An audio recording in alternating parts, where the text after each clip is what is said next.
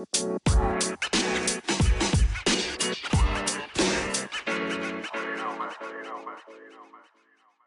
Spirit Week, and I did this because I know Mark about just before Christmas. Well, it was back in November, wasn't it? Yeah. I didn't even know Mark. As I said, the first thing I said to him, I didn't even know you existed. Mark was doing a podcast called Clockwork Junkie. Was it? What's it called? Still called that, yeah. It's called Clockwork Junkie. And he interviewed Anna Bowles, and Anna is going to be interviewed tomorrow night about art. And Anna referred him to me, or referred me to him, and said you have to interview Emer. And so I didn't know Mark at all from Adam, and it was such a good podcast, and it went so well.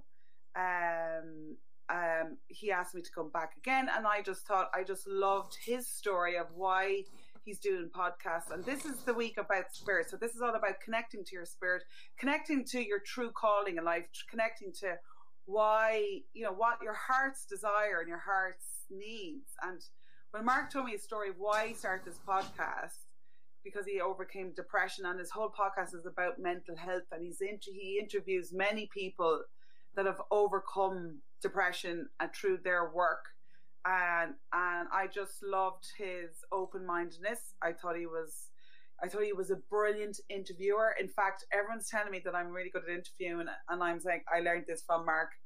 Oh, thank you. You're welcome. Your €20 is in the post. And because he's so relaxed, he's so himself, he's so authentic, and he really is able to make the person feel really relaxed as you're talking. And that, I thought that was a great way of doing it. And also, he's so courageous in the way he shares what's going on in his life. It makes you saying you've nothing to be afraid of to share stories about your mental health. So, Mark, fair play to you. Thank you so much for being here. Thank you for having me. Yeah, you're welcome. Yeah, great. Glad to be on. Yeah, brilliant. Can I ask you, why did you start doing this podcast, and how, why? Well, it was kind of twofold, to be honest. When the COVID-19 came in, I actually lost my job. So now I was out of work. And maybe 10 years prior to that, I kind of fancied myself as a bit of a podcaster before it was popular. I thought I had a lot to say. I thought I was going to be funny, one of these kind of comedic podcasts, talking nonsense, but not really saying anything at all. But I realised then fairly quickly after that I had depression, and I'll get into that in a minute. But so when I lost my job in March, and I feel good with depression now, I call it that I live strong with depression. I'm not sure if it ever goes completely. I live strong. It doesn't stop me doing anything at all. And as I said, I'll get into that in a minute. But I just said, would now be a good time to start the podcast, to start chatting about some of my experiences, some of my thoughts, some of the things I've been through. And it took me until podcast 4 before I mentioned the word depression. So for the first 3, I was just talking about, isn't life hard, positivity versus negativity, and in fairness, they were all running along the same narrative as mental health. But I finally, on the 4th one, said, look, I have depression. I live strong. This is what I do. This is what I don't do. This is what happened to me, and stuff like that. The podcast kind of took off from there. I was getting messages from different places in Ireland. Then I started going to the UK. And the last time I checked was just before I come on here. It's streaming in 25 countries, which is, I just can't believe it, to be honest. It's really, really good. But it was 24. I got a new one today, Israel. So I don't know who's listening to me in Israel, but thank you very much, whoever you are. But it's only one person. That's it, yeah. So when I started the podcast, I downloaded an app on my phone, and I just talked into it like this. Hello, this is Mark, episode 1 of the Clockwork Junkie podcast. And I just felt this need to I suppose everyone likes being heard, likes talking. But I just felt the need to I know myself, when you're down in the depths of despair, when you're in the absolute depths of despair, it's very hard to hear somebody talking who has been there properly and knows what it's like and kind of talks a bit of sense. Maybe someone you can identify with. And I know myself, when I was in my depths of despair, I would have given every single penny I had to speak to someone like that. And I just felt, I would have been a coward if I didn't talk about it, that I would have went through this experience, got out the far side with millions of stories in the middle, and I wasn't going to tell anybody anything. I was going to hide it. There was this stigma, and I just thought, no, not for me. I said, I'm going to talk about it. I'm going to just chat about everything that's happened, everything I felt, how I felt it, what I done to get over it, what worked, what didn't work. And I get messages from all over the world, like genuinely. Obviously on Facebook, I have the Clockwork Junkie Facebook page, and then I have my own Mark McCormick Facebook page, the email address as well. And I get messages all the time, people saying, "Oh, like I've 74 podcasts out now," and someone could message me tomorrow and say, "Oh, I've just heard podcast 12 and I love it. This is what I think about that." So it's a great thing to do. I'm delighted that I've done it. If I'm being honest, I'm delighted that I hadn't the chance to do it when I was going to do it originally, because I would have been talking nonsense, trying to be funny, trying to be cool. Whereas now I feel, as 10 years later, I was kind of humbled by the depression and kind of worked out what was important. So I feel I might say a bit less now, but it's a lot more meaningful, if that makes any sense. Yeah. And why did you call it Clockwork Junkie? I've been asked that loads of time. I went online to find a name that wasn't taken. So with there was no royalties involved, or there was no limited company or anything at all. And I was typing in names randomly. And one of the things that I remember just before I came into, before I knew I had depression, was that I seemed to be doing everything like clockwork, getting up in the morning, going to work, coming home tired, making my lunch for the next day, going to bed tired, not being able to sleep, wake up in the morning tired, go to work. And it was like clockwork. And it was all just to have a few pound at the end of the week. So maybe I could go for a pint with the lads, and I just called it Junkie. So I said Clockwork Junkie, but there was no real deep meaning behind it. I just called it that, and I could have changed it at any stage, but I met a few people that I know, and they said they really, really liked the name. And I said, okay. I said, I'll stick with it then. The name wasn't important, and it still isn't. Right. Well, it's like, my podcast, you'd have no idea that he just talks about mental health on his podcast either. So it's a bit, I think it's what the message, your voice, and so many people can resonate with that, just existing. And since, they're just clockwork existence, and they're just going like the rat race. So since you're doing this, since the pandemic hit and you're doing this podcast, how has your life changed? Like, all right, do you feel like you're on clockwork now? Is it different every day? Yeah, it's different. I'm putting in 40, maybe 35, 40 hours a week. Even the podcast, look, you know this already, but the podcast goes out every Monday and Wednesday. And it goes out on Spotify and Apple Podcasts and every other popular platform that you can name. But I also started a YouTube channel. And on the YouTube channel, I make videos and stuff like that. And that takes a while to edit and get them ready and stuff like that. And then I have to get guests and then subject matter, and there's loads of bits and bobs I have to do. So I'm as busy now as I probably ever was. But it's not work, Yes. I don't think it's work because I'm enjoying it. It's something that I want to do. Yeah. You were telling me as well, as a result, like you've lost loads of weight and your energy levels have gone up. And how else has it helped you? Yeah, I had when the depression was there for about 10 years properly. And in that 10 years, I absolutely ballooned up. I used to do martial arts before that. I was able to do bits and bobs. I was never fit, but I was strong. And I just got lazy and soft physically as I was trying to battle my depression mentally. So it was just, I was eating the wrong foods. A lot of the time I was living alone, working and living alone, and I would be eating the wrong foods and doing stuff like that. And it was just a constant cycle of it. But my life hasn't really changed too much, I suppose, in terms of I'm loving what I do. I can't believe, here's the thing, people say now that there's more people that has depression now than ever had depression. I'm surprised there's not more. I'm surprised 90% of the world, but Ireland hasn't got depression. So this is kind of the dream that we're given to hear. Okay, you're born, then you go to school, then you go to national school, then you go to secondary school, then you go to college, you get a big loan to go to college, and then you go to work in a job that you may or may not like until you're 65. In that time, you have to get a mortgage that's madly overpriced. You have to keep up with the Joneses. You have to buy this. You have to, everything caught. You're under constant pressure, left, right, and centre. Almost, I'm talking about not rich people, just in general, the normal everyday folk. You're under constant pressure 24/7. Most of it is money related. Then you get to be 65, then you're able to retire. You probably retire with no money whatsoever because you're living week to week like most working class people are. And that's it then. Have a nice day. We'll replace you with someone else from the chocolate factory, from the chain, to do it again. Yeah. And that's what life is. And if you look back to 10,000 years ago, we were hunter-gatherers. We were going looking for our food, trying to gather our food, picking berries, stuff like that. Then we start farming animals. And that's when we became together in communities. We got really, really strong. There was great growth in humanity with communities and coming together. That's all fair enough. But like, the Industrial Revolution it's less than 200 years old. And the format that we work at now is only about 150 years old.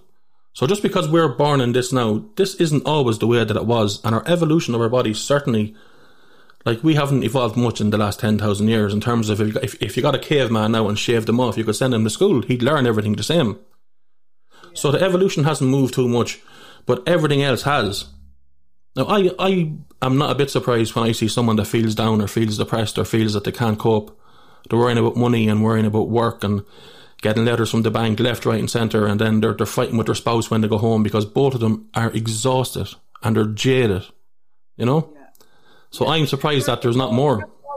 Well, that's all. When I think of the journey that I've just been on with the first week was body, and then the second week was like mind, and then second started with more mindset. And we were talking about that, just like, you could get money, like you could win the lotto and become a winner overnight, instantly. Or people think that they have to exchange time, 40 hours a week, to get paid what's the basic pay, 11 euros, 10 euros an hour, up to, you could make up to 50, 60 euros an hour, or 100 euros an hour, 200 euros an hour, depending on what you do, depending on how qualified you are and how skilled you are. Okay, so you're exchanging time for money. Yeah. It's a cash flow quadrant. Do you ever hear of Robert Kiyosaki's cash flow quadrant? No. It's in 4. Okay, so on the left side, you're either employed or self-employed, so you exchange time for money. Like, I'm a physical therapist, and that's active income. So you're exchanging time for money, okay. And then on the other side of the cash flow quadrant, there's business or investing. So business, you can have a business, you can hire a manager, hand over the keys, feck off, or you can invest, feck off, and then that's money working for you, okay. That's investors. Or the other one is trading. So the trades where that money grows, compounds, and you get other people to trade for you, and then again, money is working for you working for your money. Yeah. So it's all to do with mindset. So we're programmed to work for our money and to work hard and get to college, get your degree, exchange time for money, work 40 hours a week. The more money you make, the higher qualification you have, the more money you make, the end. But are you happy? Are you fulfilled? Well, that's the key. Like, I mean, do you have time for your kids? Are you fulfilled? Do you want to, what do you really want to do, like, in life? So that's it's kind of like, this lockdown, that was taken away. All our jobs were taken away, and we were all given money by the government. And now you have all the time in the world. What the fuck are you going to do? but you can't go anywhere. No, true. Yeah. True. But I think with like investing and work and jobs and education and doing the best that you can, kind of that way, academically or in career, that's all well and good if you're at a place of, bliss and a place of motivation and a place where that's what your goals are, But when you're suffering from depression, all of those things mean absolutely nothing whatsoever at all. Yeah. You don't, if someone gave you €1 million, it wouldn't help. And that's coming from me, who my life goal is to win the lottery, If someone gives you €1 million, it would not help. It'd help with the money stuff, but it wouldn't help with your mind. Like, people think that depression is something that happens in the mind. It is, but it happens in your heart and your whole body, from the bottom of your feet to the top of your head. It's a disease that absolutely goes right the way through you and just destroys you from the inside out. That's what it does. And like, I remember when I had mine, there was times where I thought that I was never going to get out of it. You know? I thought I said this on a podcast, and I was only a guest on a podcast a few weeks ago, and I said this, and I'm going to say it here now.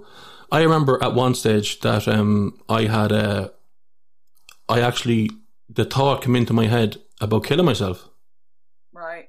Now, I preface that by saying this. The second it came into my head, I decided, just like that, I said, no, I'm not going to do that. On the spot, I says no.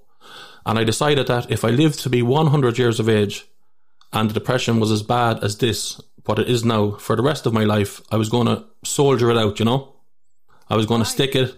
I was going to see what way it was going to affect me, what it was going to do. I was going to see, you know, if incrementally I could get like 0.001% better every day. Right. And see. That was a great way to do it, because I was lucky. What all changes did you make? Like, what was the first kind of thing you did to get out of that hole? I embraced it. I stopped working on the spot. I went to the doctor and I said, hi, my name is Mark McCormick. I said, I'm suffering from depression for years now, and it's killing me. I'm exhausted. I want to assert to say that I am not working, that I'm out with depression, and send it into work, and I'm out for the foreseeable future. Right. Now, the doctor had known I was suffering depression. I was on tablets. I had meetings a couple of times with, I seen a counsellor, stuff like that. Yeah. And that's how it all happened. And I went into the doctor and I spoke to them, and the doctor said okay, because he had known he was really, really, really, really, really top doctor. And so that's what I did. So now I was out with depression, and I said okay. So I remember the first morning I woke up, I said, right, I'm not working again until I feel better. End of story. Yeah. I don't care if I have no, you know, like I was getting letters from the bank, because I wasn't getting the proper money. I was getting letters from the bank left, right and centre saying, you owe this, you owe that, and like I said to you before, you can't take knickers off a bare arse. If you do not have the money, you can't give it. And I just said, okay, look, what's important? And I said, well, this is stronger than me at the moment. It's kind of taken over me, and it has me beaten at the moment. So I accepted that, because that was the truth. Yeah. I had spoke to a couple of people about it, friends and family, and just nothing helped. And I knew I was on my own. I said, and I went to see a counsellor. I spoke to the counsellor. She was so intelligent and so worldly and knowledgeable about mental health and depression. But I knew after a session and a half, that she was not going to help me, and told her so. Why did you think that? I knew, because I knew she didn't understand what I was talking about properly, because she never had it. Okay. So if I sat down for the next 2 weeks and got a book about the anatomy of the leg, and I learnt about the bones and the skin, I learnt about the ligaments and the joints and everything whatsoever, I'm not qualified. I am qualified to a degree, but I'm not qualified enough to give a lecture on what it's like to break a leg. Only when I break my leg, then I know what it's like to break a leg. Right. Depression is the same. You can't know until you have it. That's 100%. You cannot know what it's like. You cannot know, you know, like there's people that will text you when you're on depression. They'll say, look, if you're feeling down, bud, give me a text. You will never text them. Never, because they just don't understand. And it's not a bad thing on them or anything whatsoever. You just won't do it. End of story. It's not something you do. It's actually the opposite of what you do. So I said, look, I have this, I can't get out of it. I said, everything is doom and gloom. I had entertained the thought of killing myself, and what stopped me wasn't worrying about my family and friends, how they feel. That was nothing got to do with it. Not that I don't love them, it's just that my pain was much more important than anything else that was going on. So to this day, I don't know why I said no straight away, that I wouldn't do that, but I did. And here is then, I got better a little bit at a time. I remember when I say to you that I embraced it, here's a perfect example. I could be sitting down on the chair, and I wouldn't realise that my two fists would be closed so tight that my top two knuckles would be white for hours, and I used to call it white knuckling it. So if someone rang and said, well, how are you today? Oh, I'd say I'm white knuckling it all day. And my friends and family knew what that meant, you know? But I was okay with that. That wasn't like, oh my God, I'm going to jump into the Shannon. I had an apartment beside the Shannon. I'd never entered my head. I said, look, I'm just going to see this out and let it, you know. I used to feel, this is kind of the weird part, and I know that loads of people from the podcast have come back to me and says that this happened to them, or a different version, but it was the first time they've ever heard someone saying this. For me, it was like I had a helmet on, and there was a visor coming down all of the time, and I couldn't get my thoughts straight. I remember one time that happened, and I was in work, and we're having a meeting about something, and, you know, look, I'm talkative, I'd always have an answer, or we'll try this and we'll try that, and I couldn't even understand the question. I said, fuck, I'm out here. I said, I can't even understand a rudimentary question about something that I know everything about, because I was doing it 11 years at a time. I said, I'm out here. But, yeah, I just said, look, I said, and I went very stoic on it, as in, like, if I can change it, I will. If I can't change it, or if I can't change it, well, then there's nothing that I can do about it. Not one single thing. So I don't care. So I done two things, and I know I spoke to you about this before. The first thing I done was I got selfish, and the second thing I done was I said I'm going to love myself. Yeah. And I know that's kind of probably one of the reasons why I'm on the spirit one. But when I say love myself, is that, like, I don't have any children. My sisters do. So when their child is born and a 6-month-old, and I'm holding the child, like so, I love that child with all of my heart and soul. You know, you've nieces, and that child is completely reliant on me, not letting it fall, not letting a wasp sting it, not putting its eyes into the sun, not letting it fall into a sink. It's completely reliant on me. And I will move mountains before I let anything happen to that child. And I said, do you know what? Do that for myself.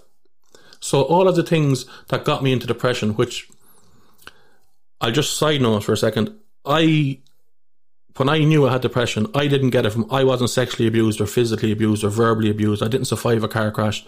Nothing happened. It just came. I was young. I was confident. I had good jobs. I was making money. I had loads of friends. There was no reason whatsoever other than boom. But, so I just said, look, I'm just going to love myself. And I always thought, if it's not necessary, I'm not going to do it. If I don't want to do it. Now, I wouldn't go around hurting people or insulting people on purpose or anything whatsoever, but I just said I'm going to mind myself as if I was my own 6-month-old child and see how I get on. And that nearly helped immediately, to be honest, Emer. Immediately. Right. Yeah. But I think it's the first step you took was going to the doctor, getting that note and saying, I'm not going back to work. I'm going to simplify everything. Yeah. You just like stripped yourself bare, basically, and say, right, I'm going to focus on getting better and loving myself. Yeah, and I said I have to get better. That's it. Because but it's an ongoing journey. Like, you know, I've done, you know, I mean, I suffer from depression myself and anxiety, and I was a cover up. Actually, I looked at it. There's this type of depression called concealed depression, and I was a classic case. And it said these are the 8 things you do to conceal it, and I could tick all those boxes off. Yeah, and nightmare. Again, because, you know, when you're depressed, you don't want to burden other people. You know, so you text me anytime. You would never tell. First of all, I would cover it up by looking beautiful all the time, makeup, happy, fun. I'm really positive. My strength is that I'm a positive person. So that, like, I just learned with Anne-Marie, so I couldn't get over it. I said that makes so much sense. Yeah. But I'm positively depressed. but like I didn't feel like I was trying. I probably was trying to cover it up, but people would say, "No, Emer, no, you don't. I can't believe that." I'm like, yeah, you know, I would be all nice and positive and happy. Go to bed, can't get out of bed the next day. Don't know fucking why. Don't know how any. It's just like this thing. Don't know why.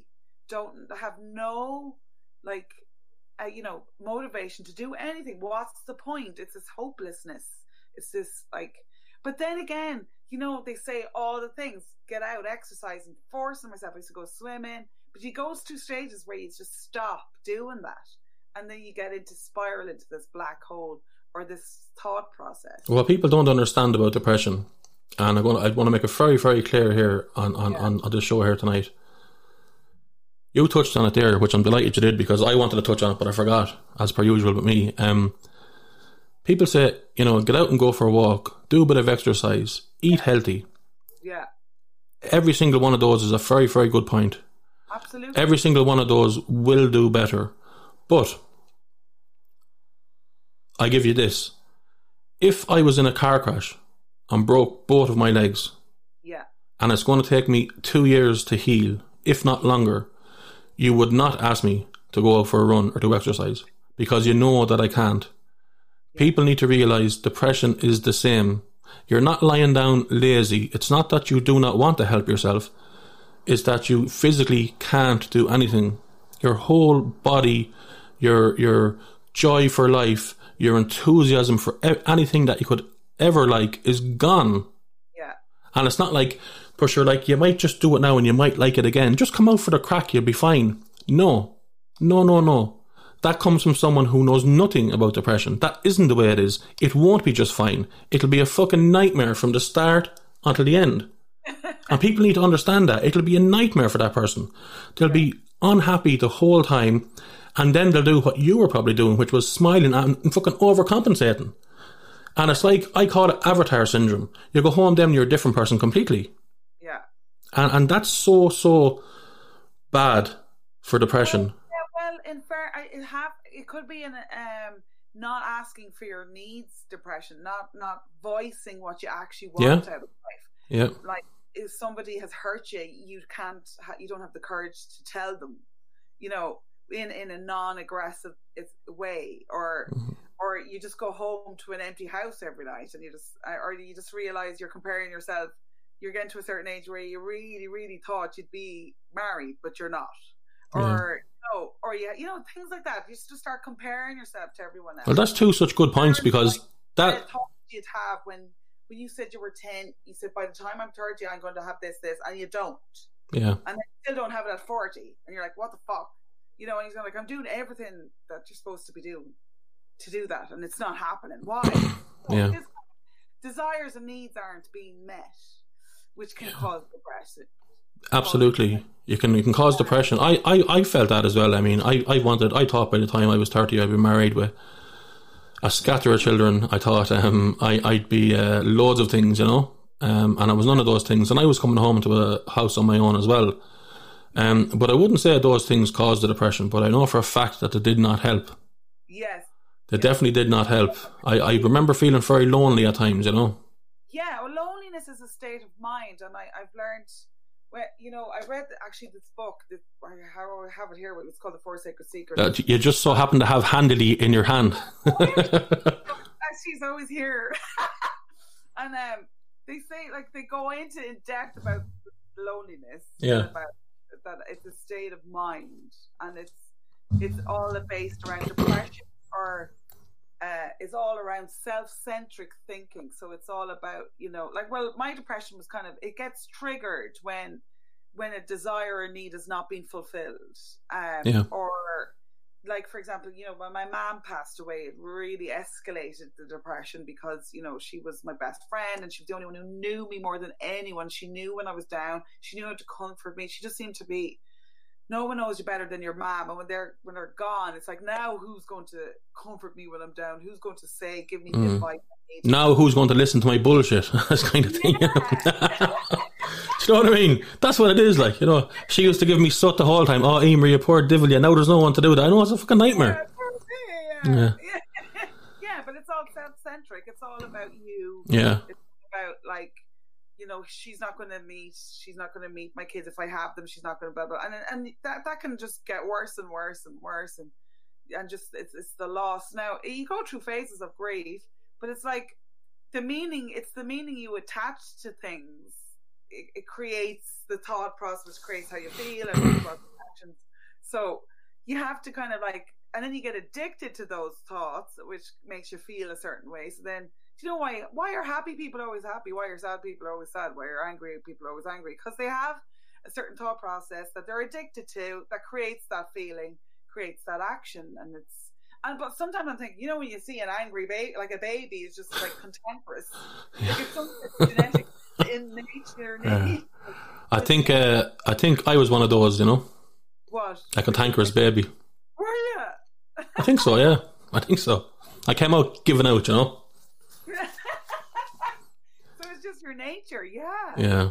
Well, I think it's you know, a lot of those things that you said. Well, everything you said is true, but you know, someone a lot cleverer than me would have to work out how. But I wonder how many of those things is ingrained in you or anybody else as once, just through society and the way it's set up. Yeah. You know. Awareness, isn't it? It's all about awareness, Mark. It's like even like listening to Russ last night talking about listening and about is there generative listening and acquisitive listening. And, you know, you're on an airplane and you're the one talks about about the when the airplanes crash. And we've heard it so many times. We're just like, yeah, we're listening, but we're not until like we're up in the air and then the masks fall down and then now we're listening. You know what? Yeah. And it's kind of like, and I always thought then if you talk to any counsellor, they're taught how to listen. Yeah. Inquisitive listening. It's like, you're talking and then I ask you something about what you were talking about, which shows you're going, well, she was really listening to me because I want to ask you a question about what you were you do that in your podcast. So it's like, thank you. When we talk about that thing that you talked about 10 minutes ago about, or mirroring the back. It says, I notice when you talk about this about your life, you touch your nose or you get your tense up, like, and then it gets the person going, oh, I didn't realize that topic is making me feel in my body a certain way, and then so you're mirroring back to them what they're actually going through, and they don't know that they're going through. So you know what you know what you don't know what you don't know. And there's 4 things. I don't know what that is. You're after doing yourself in there. I know what you said there. Jesus. Are you having a stroke, Emer, are you? You don't know what you don't know. Like, it's like, you know what you know. You also know what you don't know. But then it's a third of you don't know what you don't know. So a person can tell it to you. Do you know? No. I don't think anybody knows. Everyone's fucking switched off. What do you reckon? I don't know. Yeah. But I suppose, like, one of the important things is that with the depression, you can get better. Yeah. And there's loads of people, and I'll just talk about Ireland because we obviously live in Ireland. There's loads of people committing suicide all the time in Ireland. Yeah. There is some help. Yeah. But in my opinion, it's only my opinion, there's fuck all help. But there's some. I rang 3 charities to ask them would they like to be on the podcast before I did a 10 podcast special at Christmas, and I rang 3 charities involved in suicide prevention and stuff like that, and asked to see would any of them be on my podcast to talk about it and give numbers. And the 3 of them fucking rang out. No way. 100% rang out on the same day. But I digress. You can get better, 100%. I'm proof of it. You'll do it your own way, but you can do it. It doesn't last forever. It doesn't have to last forever. Yeah. Did you go the medication route? Yeah. I went on medication, and look, I don't know if they worked or not.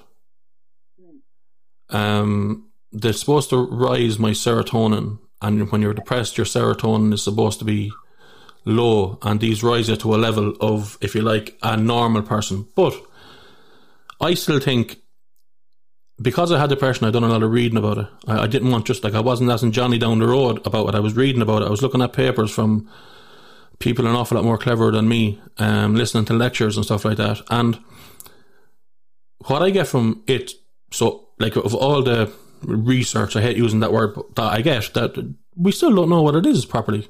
We're still not 100% sure. We do know people who suffered sexual abuse may get depression. People who have physical abuse may get depression. But I had none of those, and I got depression, and so did millions upon millions worldwide also. Yeah. I'm not sure that they know 100% what works, what doesn't work. I still think we're trying. I think it's we're very, very early in working out how to treat this properly. It's an epidemic. It kills more people than COVID-19. Yes. You know, there's young men and women in this country killing themselves nearly on a daily basis. Yeah, that's what I heard. I've heard people talking about that. Yeah, suicide kills more people than COVID-19, and that's not in the news. And it's not like it doesn't seem to be important, and it can be so prevented. But half of you is thinking a mental illness. Is it a mental illness with schizophrenia? And there's levels of mental illness that, you know, they totally need medication and need to be, you know, have medicated or professional advice from psychiatric care. There's so much services out there, but the people who kind of depression, where I actually believe, I agree with you. I think about 70-80% of people suffer from it and don't know that they suffer from it, especially in this country, especially with low levels of vitamin D. Vitamin D is supposed to help with it comes from the sun, and we're deprived of the sun during the winter, so we need to take way more vitamin D. Like Anne's talk on gut health, when she talked, like, it's literally that was good, yeah. Us and the brain. So actually, when you eat right and all, you know, the multivitamins and all your essential fatty acids and all your, like, which literally helps with the cellular membrane of each cell. So if you're not taking enough essential fatty acids, it helps with your brain, skin, hair, nails. And if you don't have enough, your body doesn't generate it. You have to take it externally. Yeah. So, it's all about educating yourself as regards how... It's all about, like, I couldn't agree more. Like, I was reading stuff, looking at lectures, doing everything under the sun. This is why I was white knuckling it, you know? I was doing all this at the same time. As I said, look, I have this now, I'm going to let it consume me. I went to the doctor, I said, look, I have it, I'm not going to work. I told parents, brothers, sisters, friends, everyone, I said, I have depression, I'm out of work because of depression. I was very matter of fact about it, you know? And I just said, I'm going to work on it every day. What did I work on?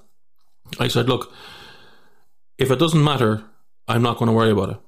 So much easier said than done. If it doesn't matter, if I can't help it, I'm not going to worry about it. If it doesn't make me happy, I'm not going to worry about it. And just as the days went on, I started feeling a little bit better. I started realising what I really, really wanted. Yeah. I have about, I'd say maybe 85% less friends now than I had just before I got depression. My choice. Right, interesting. My choice. I said, no, not for me. Right. Did you get guidance? Did you get coached? Did you No. Did you come to these conclusions of... Well, I said, look, I'm rock bottom. I'm at the bottom of the barrel. I can't get out. Nobody seems to be able to help me. I've told everyone that's close to me that needs to know, and I'm not getting help. Not that they weren't trying, they didn't know what to do. And I decided I wasn't going to kill myself. If I lived to 100, I was going to deal with it every day. So now the onus is on me. Don't get me wrong, there was often 2 weeks where I was just lying in bed getting up to eat, and that was it. Right. Then one day I might sit down and I might, you know, I was very, you know, like, I had this picture that in 90 years' time, if I'm sitting in my rocking chair, if I was alive, and I was saying, do I regret not doing that, or did it matter? And if it doesn't matter, I know some people say, oh, it's easy to say that, but it's hard to do. They're right. It is easy to say, and it is hard to do. If I didn't do that, I'd be still suffering with depression. Yeah. I just decided that everything in my life that I could get rid of, I did. Now, obviously, there's stuff that still annoys me that I can't get rid of. That's life. But anything that I could get rid of, I got rid of. Right. I didn't really suffer fools gladly anyways at the best of times. Now I just have no time whatsoever. I don't like bullshit. I don't like backstabbing. I don't like nonsense, people talking about other people behind their back and telling me, I've no interest in any of that. I don't give a fiddler's fuck what car you drive, what house you have, how many children you have, how happy your life is. I know all your Instagram posts about when you're lying in the beach and you're doing this. I know it's harsh, like, that's a snippet of your life. You're probably miserable at home, like the rest of us, you know? It's all nonsense. It's all a big joke. It's all a big facade. Now, this is all going on. I'm trying to make myself better. And I said, okay, just breathe every day, relax, drink some water, Go out for a walk. Don't worry about it. If you don't want to go somewhere, don't go. Yeah. Oh, well, I might let down such and so. Fuck it. I'm here on my own in the house. Yeah. Don't do it. And I decided to talk to people. Right. So when I'd be walking down the street, someone I'd pass by the whole time, I'd say hi. And they'd say hi. And then maybe the next day, hello, the weather's fine. You know, this is only a small thing. And something came over me then where I realised that, you know, even with this, here's an example, with this COVID-19, everyone's gone mad. They're out partying, no one gives a shit. Everyone's looking out for themselves. The media's giving it to us day in, day in, day. It's absolute fucking nonsense. 99.9% of people are just like you and me, trying to get by, songs a pound, they'll break their back to help you. Yeah. The world is a very, very nice place. The majority of the stuff that happens in the world is good. That never makes the news. You know, the news is an absolute disaster, you know. Yeah. It's like you're there 1 minute and 50 people in Ireland have died. Then it goes on to the next one. You go, oh, thank God, 200 died in a train crash in India. You're saying, what? And just go on and on. Like, they never tell you that Mavis down the road is after making dinner for someone else and helping them out. They never tell you stuff like that, you know. Most people are inherently good. And I decided, even when I was in tatters, absolute tatters, I said, I'm going to try to lead every day with a good intention, to do good. Now, not to break my back trying to help people. Help me. I have to be selfish, like I said. Number one, if you are a husband and you have a wife and 2 kids, or if you're a wife and have a husband and 2 kids, whatever way you want to do that dynamic, you have to look after yourself first. Please, if you're listening to this, listen to me. I don't know much about anything, but I fucking know about depression. You have to look after yourself first, because if you're not running at 100%, you're no good to anybody. You have to look after yourself first at all times. Mammy, shut the fuck up. I'm watching Coronation Street. And relax and watch it. Do what you're doing and then don't be killing yourself, because although you might say what or whatever, it's death by 1,000 cuts. If you keep at it and at it and at it and at it and doing things for others and not looking after yourself, you know, if you don't drink water all the time, you're going to get thirsty. You're going to get dehydrated. If you keep doing stuff for other people and don't look after yourself, you're going to get down. You're going to devalue yourself, whether it's consciously or subconsciously. It does not matter. This is a fact, what I'm telling you. And I know this because I've been through it for 10 years. Look after yourself, number one. If you're a man and a woman, or 2 men or 2 women, and you're a couple and you're looking at me now, look at each other and say, fuck you, and just do your own thing. You have to do it. Yeah, you have to do it. You have to look after yourself, number one, you know, and try not to be fucking nasty. Try to be a good person. But if, you know, just to get out something, I don't know how long is left, whatever, but young men, I'm 43 years of age. You know, men between whatever it is, fucking 50 and 35 are the main people that kill themselves. Yeah. Lads, I know why you do it. I was there. I was sitting down. I could have killed myself, and I didn't do it. No one gives a fuck if you're under pressure for money in the bank. No one cares if your wife cheated on you and you're afraid to save face, or what will the lads think. It doesn't matter what the lads think. You're your own man. Don't worry about anything. Don't be thinking about jumping into the Shannon. Don't be thinking about hanging yourself. If you talk to a friend and you tell them you have depression, it might be very, very hard for you. If that happens and you don't get the response you want, do not give up. Tell somebody else, I don't get the response I want. Tell somebody else. Tell somebody else. Make it your mission until you find one person that goes, okay, I have you. I have your back. Let's go and get this sorted. And work on it every single day. Leave your job. Oh, but now everyone's going to know now. And look, I was a popular lad. Everyone knew me. Into the pub with the boys for a few pints, chatting. Everything fine. Every job I ever went into, I got promoted. Every job. I was clever. I was good. I went back to college as a mature student. Got a, whatever you call that, a distinction thing. Nonsense. It's all nonsense. It means nothing whatsoever. If you're not happy in your heart, everything else is nonsense. It doesn't matter what the lads think or what the girls think, or it doesn't matter about saving face. It doesn't exist. None of that exists at all whatsoever. If you can sit down with a cup of tea and chat to someone and you're happy, it's brilliant. That's all you want. You don't need to be worrying about stuff. Oh, I can't get into college. So fucking what? Elon Musk, one of the most intelligent men in the world. You can learn everything online. I didn't get the job I want. So what? try again in 5 months' time. Go and enjoy yourself. Don't worry about it. My father's always putting pressure on. Well, fuck him. It doesn't matter. You're here for, at the most, 100 years. That's it. It doesn't matter what anyone says. Enjoy yourself. Try, if you see an old person walking across the road, walk with them. If you see somebody crying, ask them, are they okay? You know, just don't be a prick. Just be a sound person. Just be genuine. And if there's enough of us genuine, we'll be alright. But please lads, don't kill yourself. I could have been dead, and I'm not. I'm here talking absolute nonsense on a podcast. You're not. Stop saying it. You've just totally put yourself down. What you're saying is absolutely... No, I'm not on the podcast now. No, I know. Oh, I talk nonsense on the podcast. Oh, I'm talking sense here. This is different. But no, look, I could have done it and I didn't, and I'm here. And I'm sure that's the same for a lot of people. You know? Thank God you're here. Yeah, ladies. But the biggest tip I got from just when you went on that fantastic rant... I do go on rants, by the way. The podcast is the same. Someone going to say, do you like pineapple on your pizza? And 5 minutes later I'm talking about a black hole in space and I give enough to think about it. No, but the biggest one was like, you know, if you tell somebody and they knock you back, tell someone else, you don't have to say how I'm depressed. You can say, oh, I'm feeling a bit low, I'm not feeling good today, I'm not feeling, you know, there's a whole emphasis on being depressed. I mean, I remember all my mother used to say was like, you're feeling a bit low, aren't you? And I thought people you just want to be seen, you want to be heard, you want to be acknowledged, you want to feel, and it's just someone else doing it for you. It disperses. You just feel better because it's out. Yeah. And like instead of this emotion that's really trapped. Because depression, I understand depression is like you're depressing the emotions down, so you're not getting them out.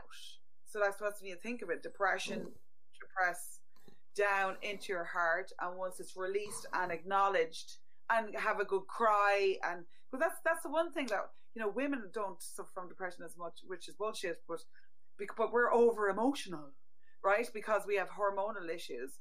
But like women suffer from depression just as much as men. Yes, I know they do. Oh yeah. But it's not acknowledged. It's not acknowledged. But women are over emotional. We're able to cope with it because we cry all the time. Yeah, but like that is healing. That releases the emotions. For now. Yeah, for now, but until it comes up again. But men are programmed. Women are girls are crybabies, and men don't cry. So, like, the boys aren't allowed to express. Yeah, well, that's very true as well. It's kind of a macho thing.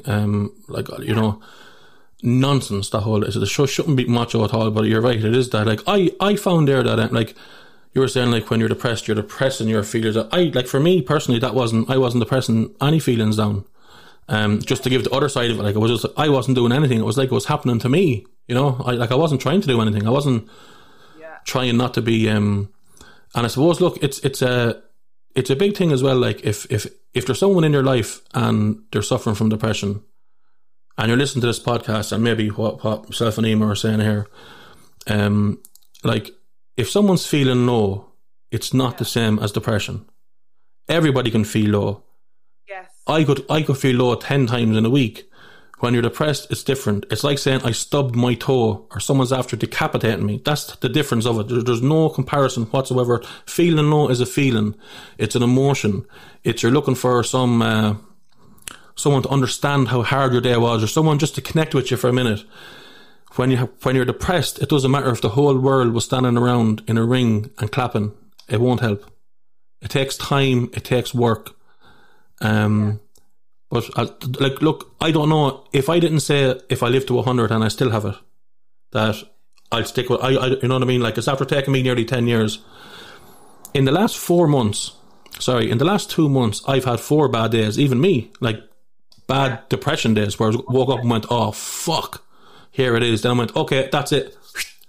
On the phone, I'm not doing podcasts today. I'm doing nothing. Everyone go away from me. I sat down and I binged Netflix and relaxed and chilled because I know that worked for me. And the next day I woke up, I was fine. Wow. Okay, these are fantastic tips though, because again, that's what loving yourself was. That was like, you know, you cancelled it. You don't, because as well, you know, people say the art of living is giving. I found when I got very depressed after Mom died was that I went to work, and because I wasn't consumed with my own self-centric, I had to just, as everyone came in, I just said, right, Emer, because I'm a therapist, so anytime they come in, I always say, right, it's not about me, it's about them. What can I do for you? Yeah. And when you have that mindset, you forget about yourself and you forget about your troubles. Although if people do that too much, they don't face their problems. So you can't work too hard to distract your depression.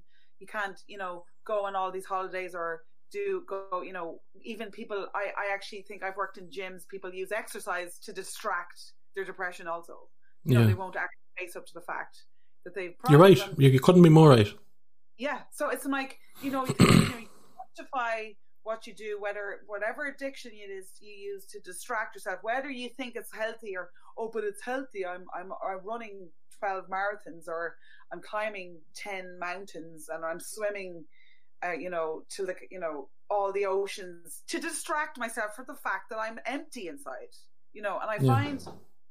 Because I worked in gyms, I used to see this woman, and she used to come in every single day, and it was like watching an alcoholic go into a pub, like I had the horrible feeling of this poor woman is using exercise, and she was like anorexic. I was like, please don't go to the gym, go home. I'd rather her go to the pub. Yeah. But well, actually, mental health. It's that beating themselves up. It's really, really. It's horrible to see, and you can see it, but they can't see it, and they won't acknowledge it, and you don't know where. I think it's very, very soul destroying when you see somebody who's destroying themselves or physically, and you don't know how to. Only when they're ready, they will. You were ready to make the change. Yeah, well, like maybe so, Emer. I don't know if it was more that I was ready or I had no other choice at the time. You touched on something there, and I think this is so important to say. When you're saying about there was a girl, she was in the gym and she was anorexic and stuff like that. Now this, like, look, boys worry about their body as well. I worry about my body. I look like a fucking egg with a head on it. But and girls worry about their body more than fellas. They do, and they're always worried about. Do you have the perfect fucking buns, bombs and tums, whatever it is? Fucking nonsense. Go to the gym. You have to work out your butt, your arse. You can't eat carbohydrates. You can't do this. Fellas love a girl like this. Listen, it's all bullshit. It's all bullshit. They want you.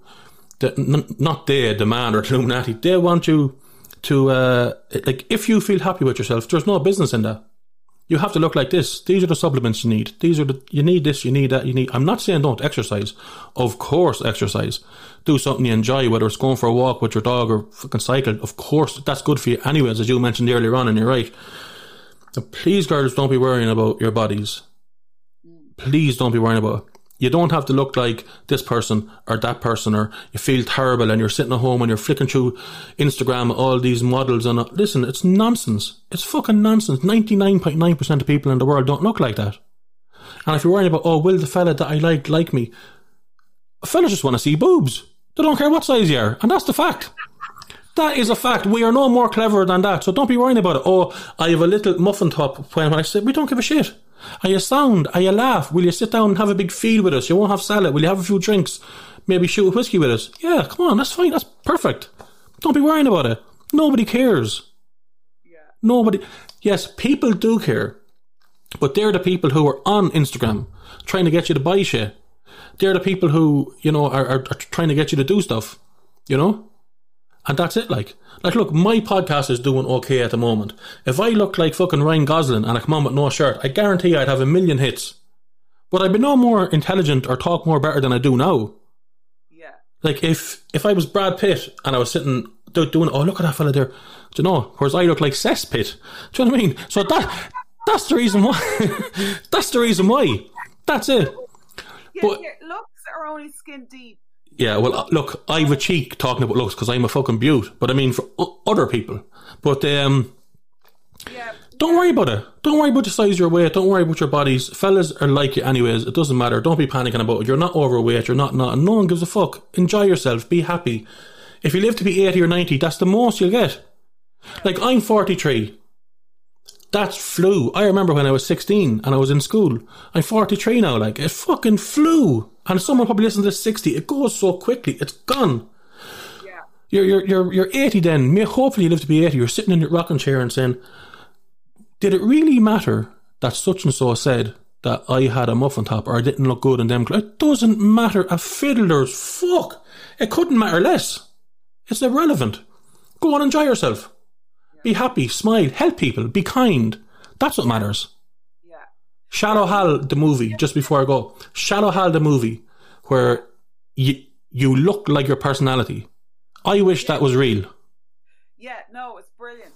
It's I think that's a fantastic movie. And do you ever hear, like, it's a saying from Angela Mayo, says, no one remembers what you say, no one remembers what you do even, but everyone remembers how you made them feel. Brilliant. And I think that's such a powerful statement, because you always remember the person who did that for you or made you feel. Absolutely. Listened, acknowledge you, gave you the respect you, you know. Yeah, respected you or said well done or whatever it is. And like, yeah, and you know, you see people who are supposed to be, you know, rich and famous, or, you know, they've lots of money, blah, blah, blah. Thank you. They don't even acknowledge you're there. You're non-existent. It's yeah. like, okay, they're not nice. But look, there's this thing going around, Emer, and it's a meme on Facebook, and it's I don't know. Did you ever just have a pet peeve that just annoys you for no reason? This is one, right? It says, if you tell me that I can't do something, just watch me try harder and I'll do it and prove you're wrong. I think that's the worst. That's everything that's wrong with society. If you tell me I can't do something, I don't give a fiddler's fuck about your opinion, is the answer. That should be the meme. I don't care. I won't try harder. I won't do nothing. And I certainly won't try to show you I couldn't give a fiddler's fuck what you're saying. I'm doing my own thing. And that's it. Good luck. What your opinion, someone else's opinion, is none of my business.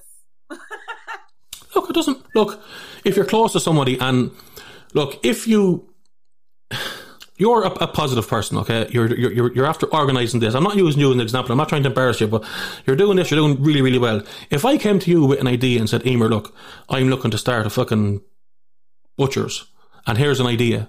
You talk to me and you'd say, okay, look, Mark, you might have to do this and you might need to go, okay, that's fair enough. You'd say, when it's done, I will go to Facebook, I'll share it for you, and I'll let people know, and you'll be positive towards me. Yeah. If you're a negative fucking, oh, Jesus, just say, don't do it. You know, there's too many butchers out, and there's too many this, and there's too many that, and listen to the good things and listen to the bad things. Put them all on the same level. Do your own thing. And you'll make mistakes all of the time. I make mistakes all the time. I have papers for it. But I do not give a fuck. I just go out and enjoy myself and try to do good by others. And that, look, with the podcast, I met you. I had loads of guests on. I met Anna, who's on tomorrow. Tune in for that. She's really, really good. So sound as well. But, you know, and I've met loads of people, and they're all nice. You know, where's all these bad people? Everyone that I met on the show and talked to, they're all nice. They're funny. They all have their stories in the background. They've all went through adversity. They all have bits and bobs. Everyone's the same. Everyone's just trying to get on in life and do their best. It's not as bad as people make out. Please don't kill yourself if you have depression, because it's a full-time solution to a short-term problem. It will go eventually. You'll get better. It might take you a couple of years. I can't do this for a couple of years. Yes, you can. And then have 50 years where you're happy. Of course you can. That's awesome. That's fantastic. Thank you. Look, I'm going to wrap this up because it's coming up to an hour. Okay. Mark, yes, that was amazing. I love chatting to you as always. We've got great feedback, by the way. There's loads of people commenting. Okay. People saying proud of you. This is fantastic. Well done. Great. Good on you for talking about depression, Emer and Mark. Anyone could suffer with it. We all worry, have anxiety, and now more than ever, everything Mark McCormack says is 100%. Always. Oh, who says that? Do you know what? I can't see who people says. I'll probably read it better. They said, there's always someone to listen. Big shout out to you and Emer. Thank you. That's a big one. Love listen to these pair. Love their podcast. It's so real, and thank you for making me feel less alone. Mark, $1 million couldn't change a depressing state. So nice to hear people share. Thank you. And Anna Balls, really enjoyed listening to Emer and Mark by speaking out, especially about depression. They've had so many, so good on them. P.S. Thanks for adding me. And there's people are going, oh, Anna, I know that's Anna. See, I can't see who it is, but I can just see what they say. But fabulous feedback, guys. Thank you so much. And yeah, thanks for listening. Thanks for having me on the show. Much appreciated. Mark. It's great. Yeah, we have to keep doing this. Well, just listen, podcast is on every Monday and Wednesday. Clockwork Junkie podcast. It's on YouTube, Spotify, all the other places. Please go to Facebook, like the page, and blah, blah, blah, blah, blah. Thank you. Yeah, that's exactly what I was going to say. Thank you for saying. Yeah, so tune into Mark, and if you have any questions, ask them here in the group, because this is going to be staying up, and you can, if you want people to listen to this, tag them here, because you're in I keep forgetting to do this. Everyone's in a chance to. Oh, she's gone, lads. Thank God. Let's talk properly now. Oh, she's back. Don't talk about your heart. Martin made this wooden structure, and I'm raffling it off. Oh, whoa! Isn't it beautiful? It's unbelievable. Is that rope? Carpenter, and he made this specially for this event. Imagine. I can love him. He's my mentor in doTERRA. He's an incredible man. He's the marathon runner. Could I have it? No. You never know. If you tag all your friends down below, you might be interested. Are they all commenting there left, right and centre? Surely that's worth something. It is. It's actually No, it's alright. I don't want this. Stick it up your arse. No, it's actually nice. It's genuinely nice. I have heard so like my niece and nephew made that last Christmas. They made it. Lovely. That's very nice. But so come here, if you're in a chance, I keep forgetting to say it in all the interviews. By the end of next week, I'm going to like everyone who's tagged people, I'm putting them in. I'll do it properly. I'll put it in a basket, and whoever is picked out can win. Chance of that. Yeah, that's nice. People can win, like doTERRA. I have doTERRA oils they can win as well. So come here tomorrow night, Anna Bowles. She's going to talk about everything art. I want everyone to tap into their hidden artists. I really believe that there's a hidden artists and people that don't even know and discover. So Anna's going to teach you how to do She's that. really, really talented. I had her on the podcast. She's brilliant. You'll have a great, and you're friends, of course, so you'll be very friends. Your show tomorrow will be still going at 2:30 in the morning, chatting away with wine. Hello. Wine, we're there. 100%. Yeah, it's Friday. It'll be Friday night. But anyway, thanks a million. Go on, I have to go for tea. Good luck, guys. Bye bye. Thanks, Bill. Bye. Hold on, stay there. Stay there. You're there. I've cut it off, but we're no longer linked. But we can still. Are you here? Ah, yeah, I'm only joking.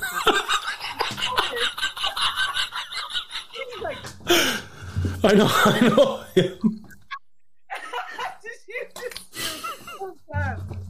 Well, it was such more relaxed. The thing is, I know you. That man, that Russ, I don't know him. I talked to him a couple of times. I didn't know him. It's amazing the difference when I know the person. If I was interviewing him now, you couldn't do it, but I would have said to him, listen, what's the word I'm looking for? Talk to people, not down to them. That's what it sounded like. He was very knowledgeable. He knew everything, but he was just like, that's like me saying, so depression, Emer, let me tell you, this is the only way it is. And yeah. Do you find that's interesting now and take on it, because he's like, he knows how to connect to people, but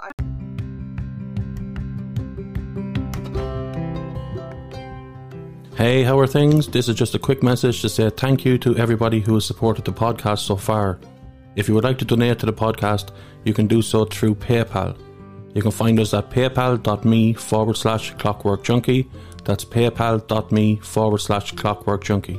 Thank you.